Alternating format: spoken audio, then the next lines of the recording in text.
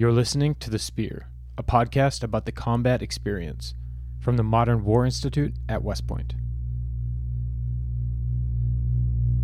More than 100 meters outside the village, you were definitely getting in a firefight. My first patrol I took, we had a far ambush. And then it was just a huge explosion.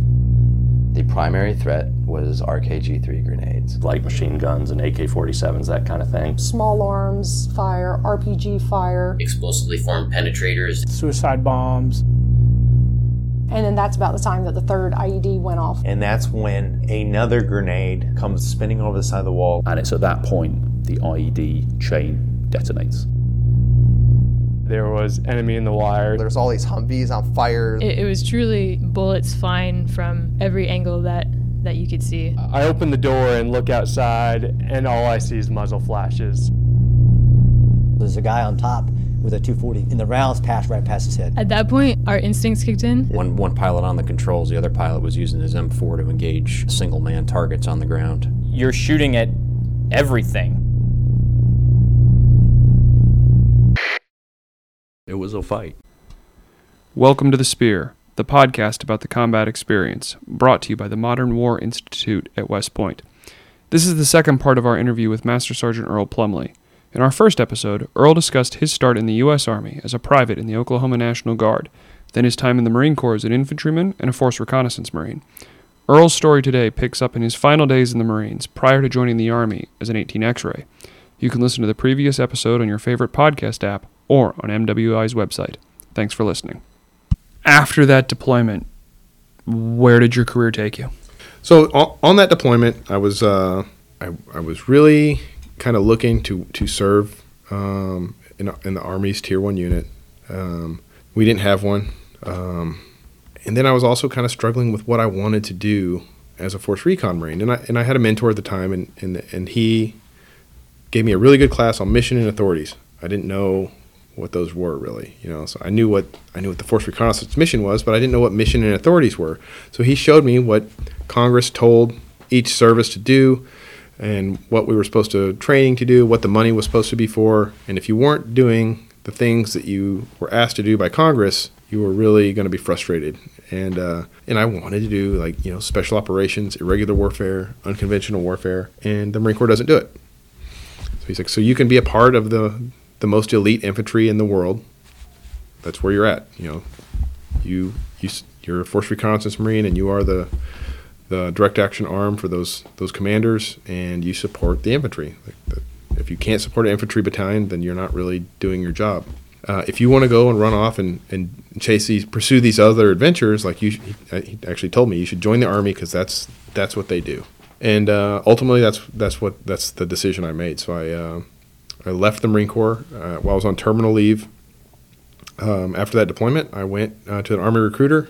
I got an 18 X-ray contract, and then my last day in the Marine Corps, I attempted to execute that contract, but MEPS closed. So I had a 12-hour break in service. Came back the next morning, raised my hand again, and swore to uphold and defend the Constitution of the United States, and became an 18 X-ray. What was it like putting on a different uniform? It was horrible. So I got to Fort Benning. I didn't have to attend basic training. I was exempt from it, having been a Marine. But I did the first day and got my uniforms and got a card, and I was just super disappointed in the Army's regs because they seemed so nebulous. Because the Marine Corps is like, hey, the thing goes here, it has to be 1/8 of an inch, and this thing goes there, it's a 1/16 of an inch. And the Army regs were kind of confusing to me. And so I got it all put together, put the patches on my uniform, and I was like asking questions. I was like, I had my dress greens at the time. I was like, how does this work? And they're used to dealing with privates. I'm like, well, you don't have any awards yet anyway, and when you get to your unit, they'll teach you. And so I left basic training after the second day, and got on a bus and went to Fort Bragg and got dropped off at the SOPC barracks, which is the Special Operations Preparatory Course. And that's where I learned how to get dressed, which is, I did figure out how to do it, but it was a very stressful way to do it. because we'd have uniform inspections, and they're looking for guys that just don't put their uniform together, and I'm like, I have it in my hands, like I don't know how to do this. So I would do a couple thousand burpees and go put my uniform together. Every couple hundred, I'd get a chance to get it right, and that's how I learned to get dressed in the Army. What was SOPC like, having come from Force Recon and a decade of service at this point?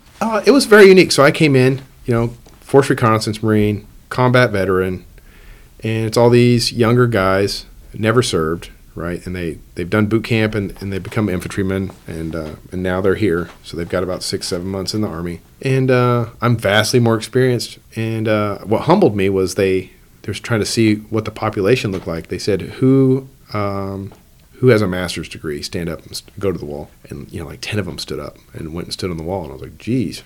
And then they said, who has a bachelor's degree? And almost everybody else but me and like 2 other Marines that had joined the Army are left sitting there. I think it was there's like 3 or 4 of us that didn't have college degrees. And that was humbling. Like, everybody here has a college degree but me. Are you kidding me? But that was the population. They were all entrepreneurs or working professionals, or at least had finished some degree program somewhere and just decided to be a Green Beret instead. What was the training pipeline that took you to the Beret? So, the first thing you do is selection. Selection for an infantry guy, especially a Force Recon Marine, was not difficult. I think the biggest thing I got hit on was my leadership style as a Marine was somewhat shocking to soldiers and to 18 X-ray soldiers especially, because they've never really worked in that environment. But it was a great learning opportunity because I had all these they call them pinks. And it's like, people critiquing how you act and behave, and that helped me, because they, especially in selection, they don't know that they should be listening to me because I have all this vast experience. It's you're wearing a uniform with no rank, no name, and just a number, and people didn't appreciate my leadership style, and it helped me kind of look at myself through somebody else's eyes, which I found very useful. But you finish selection, and it's just not that. It's so that you meet the bare minimum intelligence, physical fitness, and drive to have a chance at graduating the Q course. So it's not this big hard gate where only this elite few are going to make it. It just makes sure that you have the personal discipline to get in shape, study, and execute in a competent manner so that you can be successful in the Q course. So I was expecting it to be so much harder than it was. Not that it was easy. I wouldn't want to go back right now, but it just wasn't this make or break experience in my life. You do the rucks to the Army standard and you're good. I didn't know much about the Army standard, and I didn't really know my pace for the Army's ruck marches, so I just never let more than 10 or 15 guys pass me. I think we started with 300-400 people, so I figured, the top 5% must be getting selected, so I just never let more than 10 or 15 guys get in front of me. That was my pacing. But, I get through that. I get selected, obviously, and I attend the Q course, and I knew what Green Berets were, I thought. I didn't realize they all spoke a second language, so I didn't know I had to learn a language. That was news to me, and I got Indonesian, and while I was good in the field, I was a very strong NCO. I didn't really have an academic background, but luckily I was surrounded by all these 18 X-rays that is what they were good at. So I got good ways of studying, and the Army's really good at teaching people dumber than me to speak a foreign language. So I went in, got beat with some books by Ibu Maggie, and came out speaking Indonesian, so I got to continue my adventure. Speaking Indonesian was because you were regionally specializing?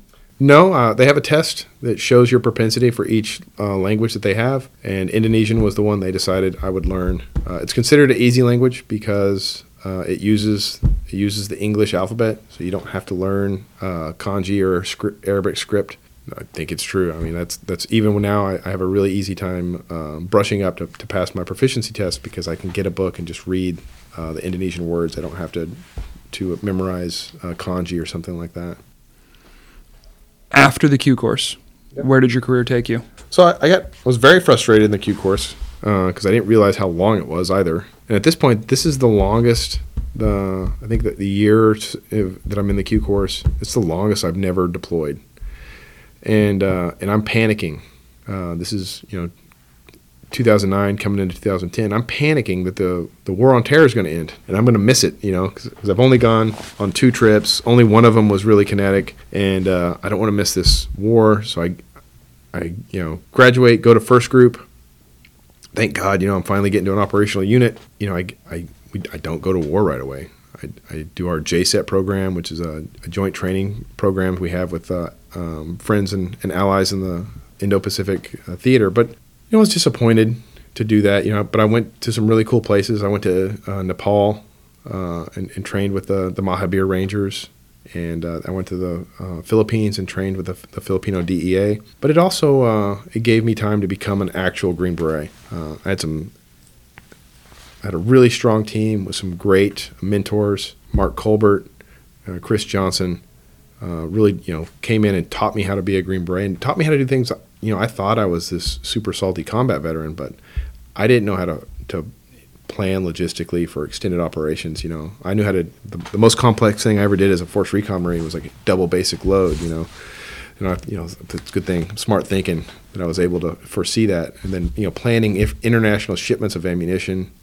Forecasting supplies to run training for 6 weeks, 8 months from now, in another country. I learned a lot. And then just working with partners who aren't necessarily as excited about being at work that day as you are. And I think that's a failing that a lot of Marines have, is if you're not running at 110% volume, they don't want to deal with you. And I was no different. So working with people that are showing up late, want to take 2-hour lunches, and sometimes don't even come back after lunch for training, I was shocked.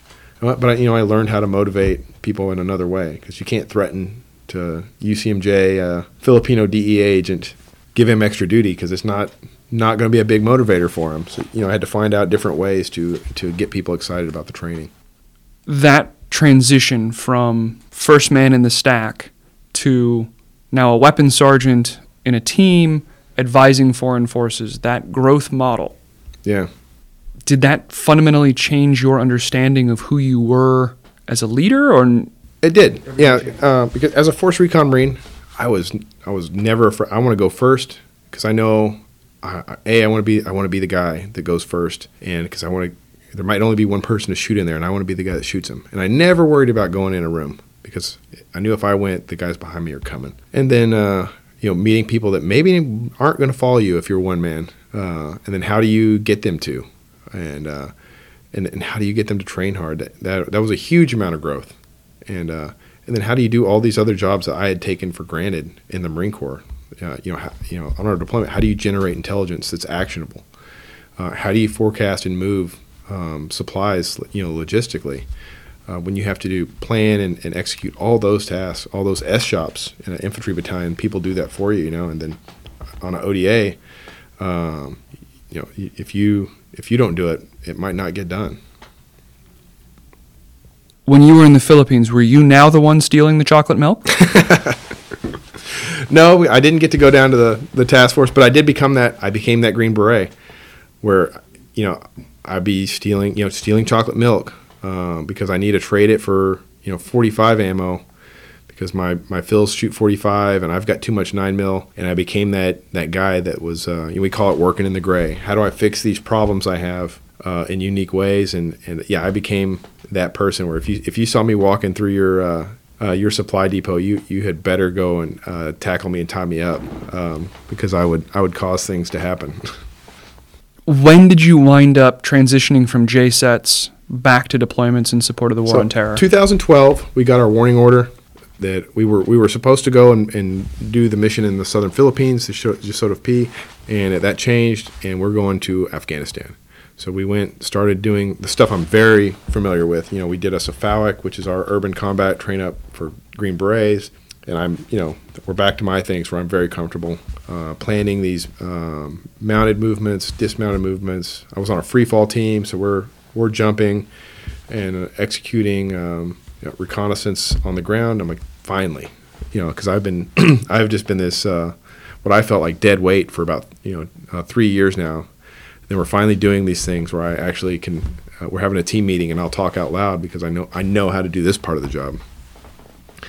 And I'm getting excited because we're there's a commando mission And when people think special operations, they're thinking the commando mission. There's, the black helicopters land and guys run off, guns blazing, kill everybody, get back on the helicopter, and we're getting the commando mission. Not a doubt in my mind. And we take off and leave the United States and land in Afghanistan, and we're getting the VSO mission, which is the Village Stability Operations. And it was SF's swag at eliminating any of the white space for the enemy. And if you ever see a news channel and it's in Iraq or in Afghanistan, and you see a bunch of guys standing around with masks on, spouting their nonsense, and you're like, I thought we were in that country. Why is there no? Why doesn't somebody shoot them? We got 100,000 troops in there, and nobody's at this street corner. And that was our swag. We're going to put a team in every village. It's not a vast amount of combat power, but it eliminates all these little nooks and crannies where the Taliban could hide. But not the most exciting work. You're training the local police. You're trying to help them identify and develop infrastructure in the village. Like, why is there no electricity? You guys should really think about, having a sewer instead of dumping feces in the street. It's going to help a lot of things, and so it's of value. But I don't think anybody would make a movie out of it that's really worth watching. But I, once again, I learned all these things, and I got unique problems. And at night, I still get to go out and set up ambushes for the Taliban. They're attacking our checkpoints, so we get to blaze out as QRFs for our Afghan police and get in gunfights. And at that point, I'd always kind of had these motivations to go. Go to another selection, we call it the Long Walk, and work in a Tier 1 unit and just live in helicopters and shoot bad guys. But I fell in love with being a Green Beret on this trip. And I think if you have ADHD, you should always try to find out how you can work as a Green Beret, because it is the place they built for us. Every day I had some new thing to do, and just these strange problems, and I got to solve them. And then, figure out how I can smuggle fruit trees in from Pakistan in the morning, go run a BZO range for my anti-Taliban movement in the afternoon, and then plan to execute an ambush on the Taliban forces that night to keep them off of our checkpoints. And all of it was just so much fun, and I was like, I'm never leaving. This is the place for me. In listening to that description, right, I'm smuggling fruit trees, I'm running a rifle range, and I'm going out and doing kinetic operations. The VSO mission sounds like an amalgamation of civil affairs, the PTTs, the omelets, the ETTs, all of those teams that got ad hoc kind of put together for Afghanistan. What made your team or you successful as a Green Beret doing this VSO mission? I think in Afghanistan, we have more street cred than those types of units, because we're Green Berets, we're special operations. The Afghans just respect the profession of arms. So you can't bargain and negotiate with them if they know that you can meet them on the battlefield, even if they're your friends. So I think Green Berets coming and bringing that, like, I'm a commando, but I'm also here to fix these problems, is a unique thing that really worked well with the Afghans. And I think that is that not that we did any of those missions better than those units, but we had that credibility with it. Well, if you don't want to be my friend, I guess you're my enemy, and that's like, well, I definitely don't want to be that guy, and I lend that to our success. Obviously, I'm not better at doing civil affairs than a civil affairs guy. I'm not better at coming up with a theme than a PSYOPs guy. But the Afghans will trust me and listen to me because I'm there living with them. I'll fight the enemy at night, and then they trust that. Where was your team located? Miri, in the Andar province of Afghanistan. What was the general mood? And so it was they generally not as kinetic as other areas. The Taliban was trying to leave it at a low simmer so that they could transit men, weapons, and equipment through it for other areas of Afghanistan. But our Afghan local police checkpoints started being a hindrance to that. So we built that program up, and they decided that they were going to have to fix that problem because they couldn't transit the materials they needed to support their war with those checkpoints in the way. So right after we got there, they got pretty aggressive at trying to eliminate our checkpoints. They didn't have enough men to hit more than 1 or 2 checkpoints at a time and overwhelm it rapidly.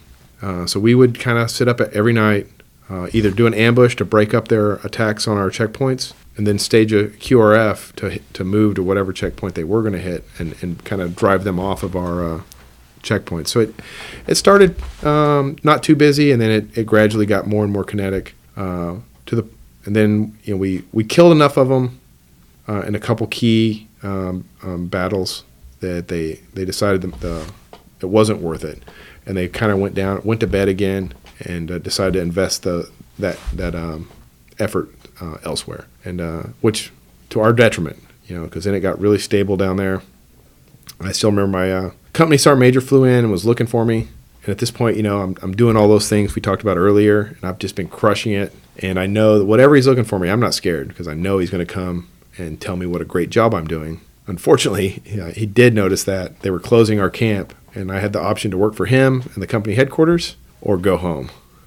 And I didn't go to selection to live at home, so I chose to work at the company headquarters. I wasn't excited about it though, and but I figured at least the company headquarters was deployed in country. Any work deployed is better than no work back home.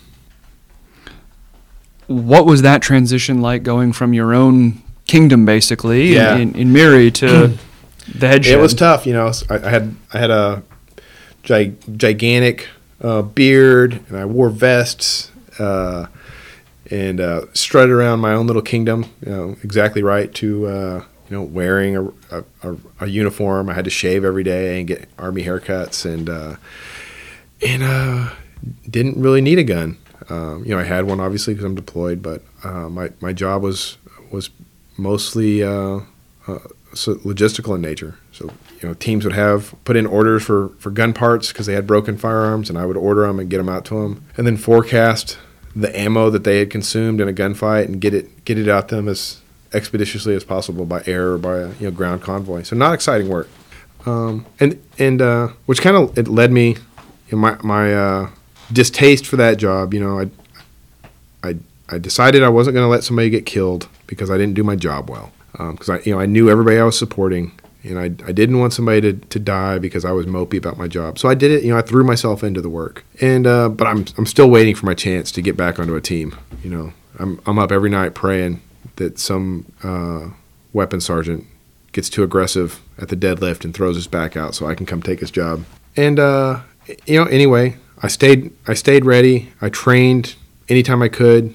Executed our tasks with our small arms. We call them CTEs because I couldn't do anything else. I'm training by myself most of the time, and so I stayed sharp and proficient with my weapons, and I'm just there waiting for something better to happen to me. Which not even arguably that's why I was successful when Forward Ghazni was attacked. Is I stayed extremely proficient. My equipment and arms were ready, and I never stopped being a team guy. Even though I was on the AOB, just working as a headquarters guy. When Forward Ghazni was attacked, where were you?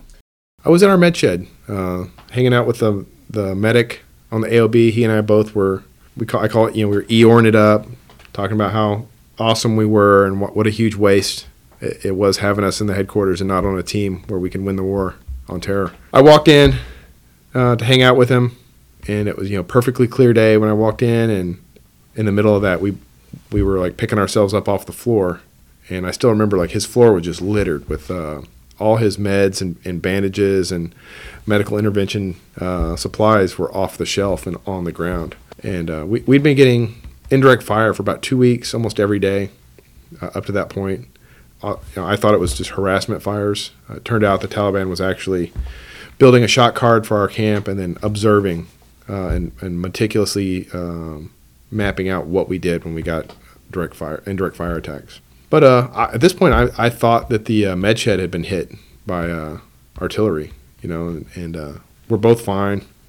The patient he was treating, we had a guy in there that had diarrhea and was getting IV. He was fine.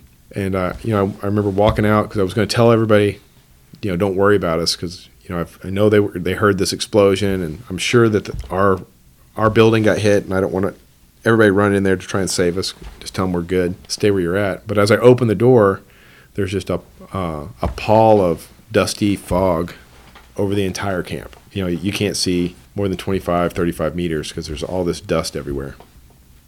And I start hearing explosions and small arms, and I look over my shoulder, and I see this mushroom cloud just building up in the air, 1,000, 2,000 feet in the air. This just tremendous explosion.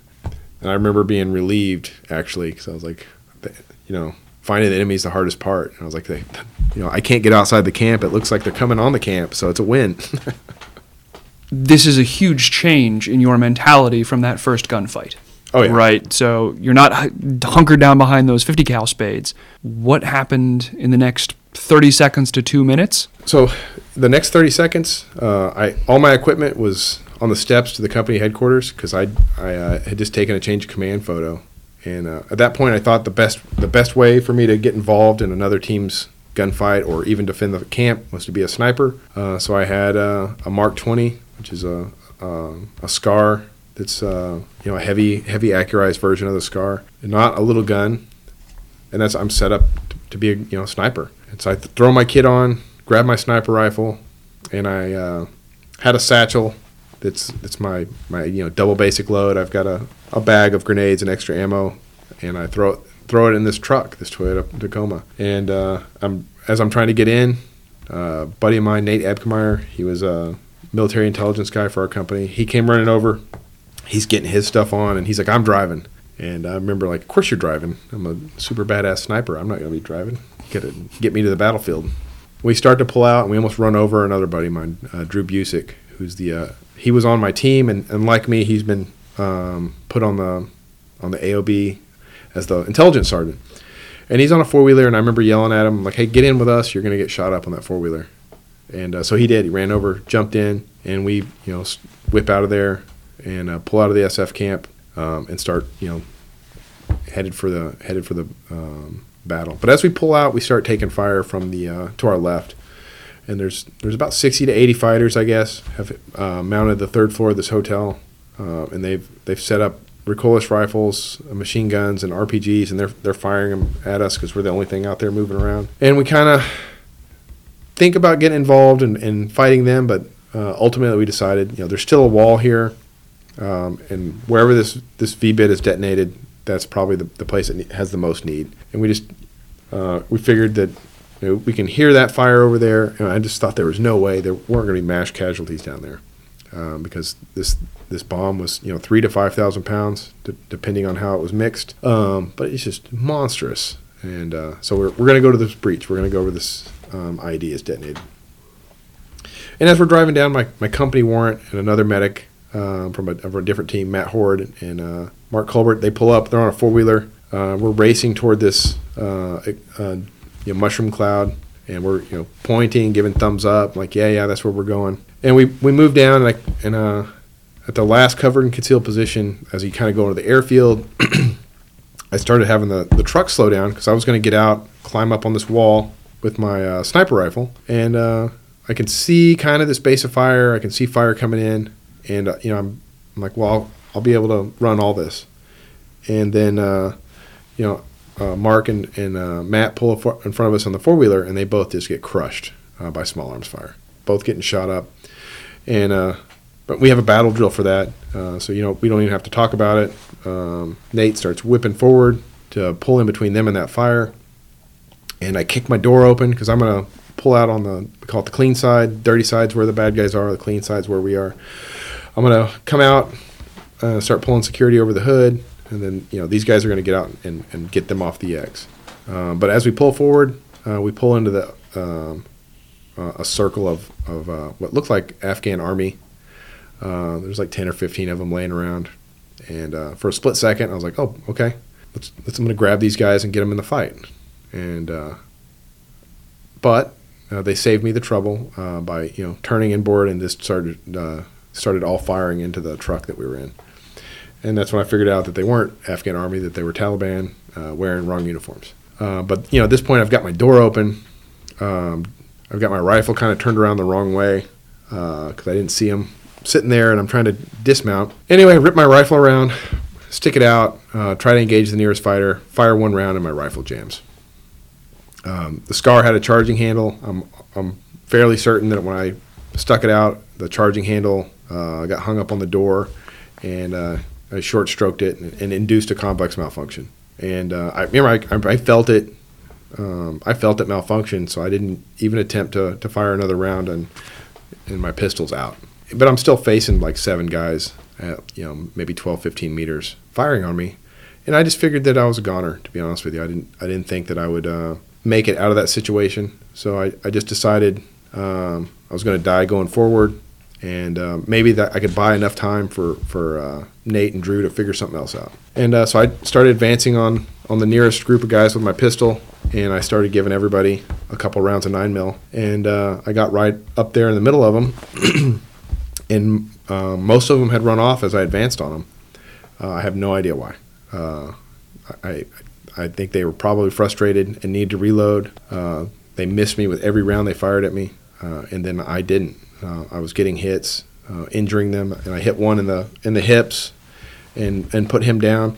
But I pulled up behind cover, and my pistol's mostly out of ammunition. My rifle's jammed. Nobody's with me. I didn't really count on this being that successful. But I got a hand grenade, so I pulled out a hand grenade, and I figured nobody likes hand grenades. So I just kind of lean out real quick and toss it blindly, and I hit that guy that I'd injured was laying there. I hit him in the belly with it, and I tucked back behind this water tank and started doing remedial action on my rifle, locking the bolt to the rear, stripping the magazine, clawing this stuff out of there, put in a fresh mag, sent the bolt home about the same time the grenade detonated, and I think that's the coolest part of the story, because I fixed this malfunction in 3 to 5 seconds. So says the manufacturer of grenades for the U.S. government. But anyway, I got my rifle up and trying to figure out what I'm going to do next. And I started taking fire from my rear. And I turn, I see a guy. He's about 100 meters away, sling supported prone position, just kind of slow firing rounds at me. And later I saw a nice little group of rounds, about 4 of them. Nice and tight on that wall, and he was going for a headshot and just either couldn't pull it off or had a bad zero. Don't know. I didn't get to talk to him. But I know he was at 100 meters away, because it's where we do sprints in the morning. So I dropped to a knee. I held the center of his, the notch of his throat and clavicle, and pulled the trigger, and just vaporizing. He just explodes and he's gone. And come back up. And I'm kind of shocked at that, but it dawns on me. I just, shot a guy with a suicide vest with my sniper rifle, and I'm just ecstatic. Every sniper wants that in their logbook. And but I still got the rest of these guys off to my right. I can still hear people yelling behind me. Chief's hit, Matt's hit, I'm hit. So I'm like, I'm not going to let these guys come around this corner. But if they're trying to maneuver somewhere on the camp, I'm going to stay engaged. And limit that maneuver until somebody catches up with me, and we'll finish this. So I start moving to where they were, and I get about halfway to them, and they not break from cover. They hang muzzles from cover. They all used excellent method of engagement the entire battle. So they're all firing from behind cover at me, and I'm trying to return fire as best I can. Because I got a sniper rifle. I got a little .45 red dot, but it's pretty easy. It's pretty hard to use that to run an El-Pres under stress. And anyway, I'm firing back and forth, kind of playing whack-a-mole, trying to catch these guys, and my rifle runs dry. And my pistol is not going to be that useful. And I just remember I was like, I got to get my gun reloaded because that's the only thing that's going to save me back here. So I start my reload. As soon as I dump my mag, the nearest fighter sprinted from cover. I still remember threw his rifle into his sling and just started covering that ground as fast as he could. Unfortunately for him, I could reload faster than he could sprint. And I fired a couple rounds at him and detonated his vest, which blew me down. Didn't knock me out, but I was awful confused for a little bit. I remember trying to figure out why my bed had so much sand and rocks in it, and then figuring out, I'm not in bed, I'm out here. And I could hear rifle fire, and I look up, and there's another fighter is broken from cover, and he's walking down on me trying to shoot me in the head. But he's not aiming down his rifle. He's just looking at my face, and he's got his rifle at the low ready, and all of his rounds are landing short. So I jerk my rifle up and just hammer away at him and fold him up and climb to my feet, and I start engaging all his buddies to his rear, and my rifle runs dry again. So this time I'm like, I'm not going to do this out here in the open again. So I dump that mag as I turn and run back to the corner where I started. And that's where I bump into Drew Busick, and he saw me go down that lane. He's been fighting to get out of the truck, and he came up behind me, and I'm like, hey, I know where they're at. Let's go get them. And so we come back down this lane. He's on the left. I'm on the right, and now it's more coordinated. This is something I recognize. We got cross coverage. We're moving into the enemy, and he's about to step over this body.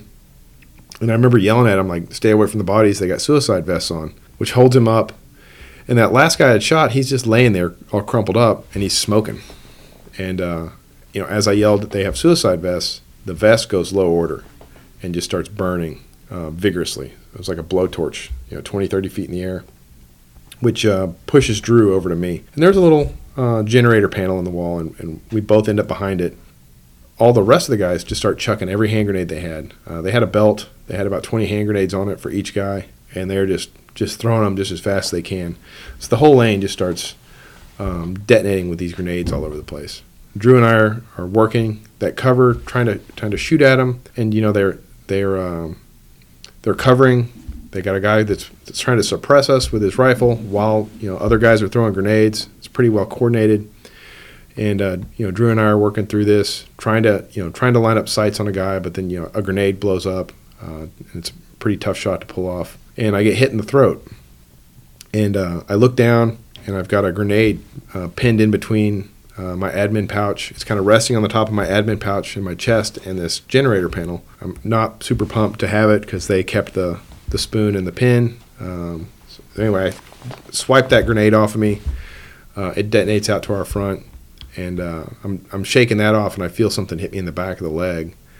And I look down, and a grenade, when I was looking down and kind of bent over messing with this other grenade, they'd thrown another one at me, and it hit the wall, bounced off the back of my knee, and it's back there between me and Drew. And we're both kicking at it, trying to get it out of there. And we pull that off. And then another explosion, whether we just didn't kick that grenade very far or something else blew up. But it blew Drew and I down behind our cover. And I remember he got up first, and he was like ripping me to my feet. And he's like, hey, we got to get out of here. They're going to kill us. And he kind of like yanked me with him, and we took off running down the lane. And then we both got blown down again. And I was on top of him at this time. And I remember trying to climb up off of him, and I'm trying to figure out, get my rifle back in my shoulder, and I can't. And my buttstock's folded, and my sling's all tangled up, and I got hit in the buttstock with a human arm from about the elbow down. Had come in and smacked my rifle and messed my buttstock up. And anyway, Drew and I got up. We ran down to the corner again, and Mark Colbert's still there, Chief Colbert.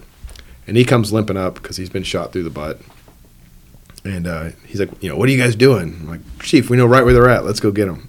And he's like, all right then. And Chief stacks up on me. Drew moves over. We had a Navy SEAL that was there, Lieutenant Turnipseed. He stacks up with Drew, and we start heading back down there. Before I go around the corner, though, I'm like trying to reload, and I can't find any magazines. And I look down; it's because they're all gone. I pull my mag, and I only got one round in my magazine, and I'm like, this isn't the best way to do it. So I start yelling at Chief. I was like, Chief, you got to take point. And he's behind me. And he's like, what? Why do I got to take point? And I was like, I'm out of ammo. I only got one bullet. And you take point, I'll cover you. And he's like, yeah, I bet. But he does. He comes in front of me. We start easing down that lane. At this time, a Polish lieutenant and then a soldier from the 10th Mountain came running up, Mike Ollis. And he's in his combat shirt with his rifle with one magazine in it. I guess he was in the MWR, playing Xbox or something. And he sprinted across the camp. and saw us headed down that lane and jumped in the back of our stack. And anyway, we start pulling down there, and not that it's quiet. The base of fire still is shooting at anything that moves out there, and there's still indirect fire landing all over the camp. But the Polish armor has arrived. They've plugged the breach, and they're starting to suppress the stuff off post. And there's just bodies everywhere, and pieces of bodies everywhere, and there's nothing really going on. And Chief Colbert's like, I think you guys got them all. And as soon as he says that, this guy sits up out from behind a pile of bodies and throws 2 hand grenades at us, and then detonates his vest.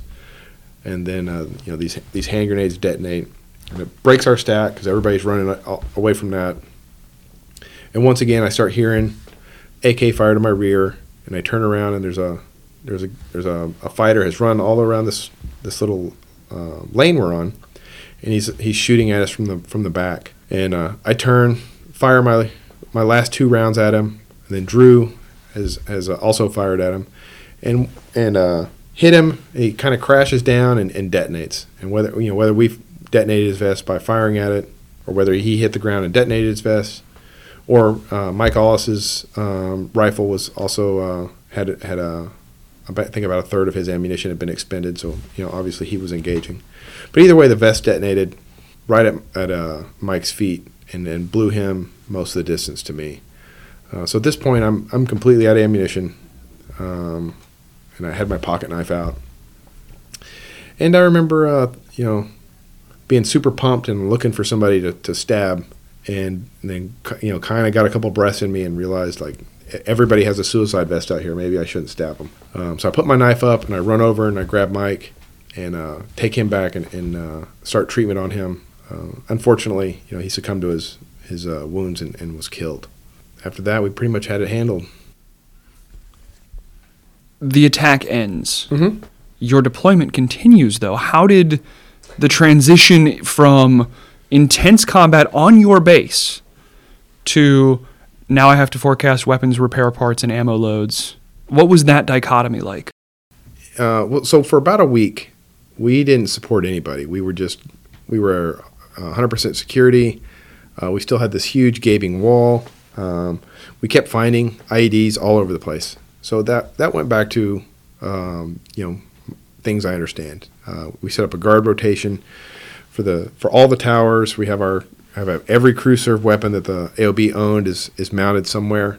And unfortunately, I didn't take very much part in that because even though I was the only member that was down there that didn't get shot, all those blasts, I had herniated several discs in my back, and had, I guess when you get blown up, you can shock your pelvic girdle and it'll just atrophy away. So that was the situation I was in. So I was on a fair amount of narcotics, but they kept me there because I asked, please don't medevac me, which to my detriment, that's a young man's idiot decision, but it is what it is. But I actually made my recovery vastly longer by not getting medevaced off the battlefield.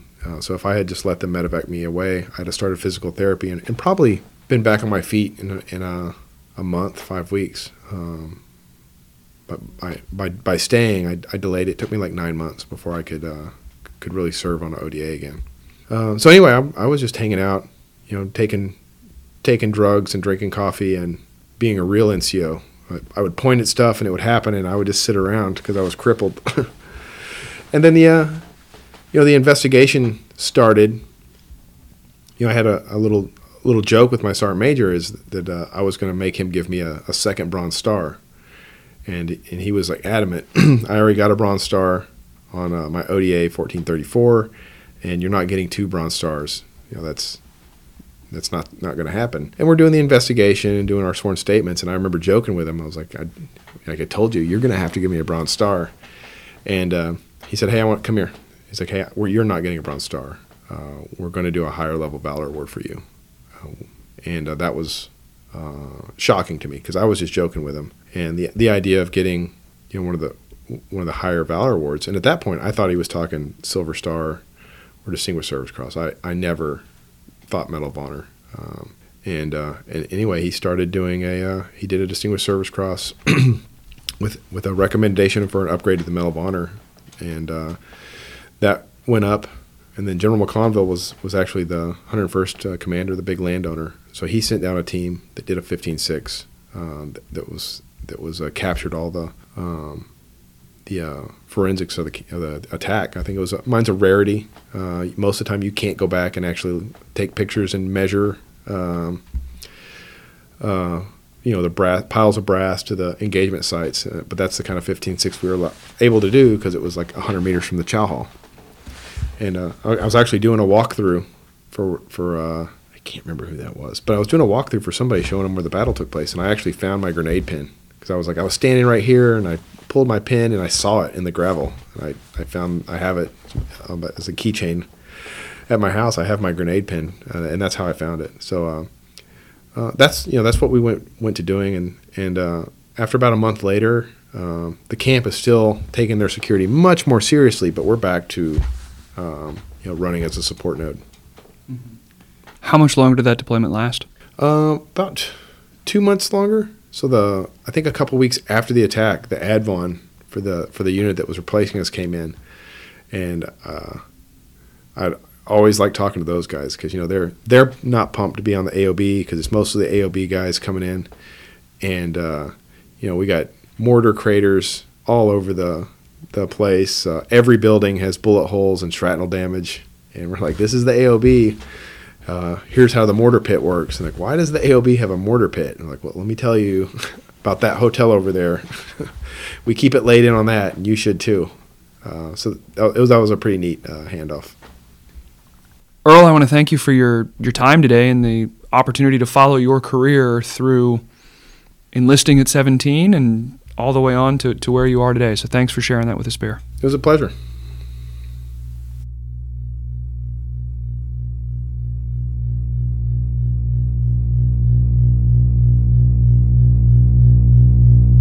Thank you for listening to this episode of The Spear. The Spear is produced by the Modern War Institute at West Point. What you hear in each episode are the views of the participants and don't represent the position of West Point, the Army, or the U.S. government. Be sure you're subscribed to The Spear on Apple Podcasts, Stitcher, or your favorite podcast app, where you can also give the podcast a rating or leave a review, which helps us reach new listeners. And if you aren't yet following MWI on social media, please find us on Twitter, Facebook, and LinkedIn. Thanks again for listening.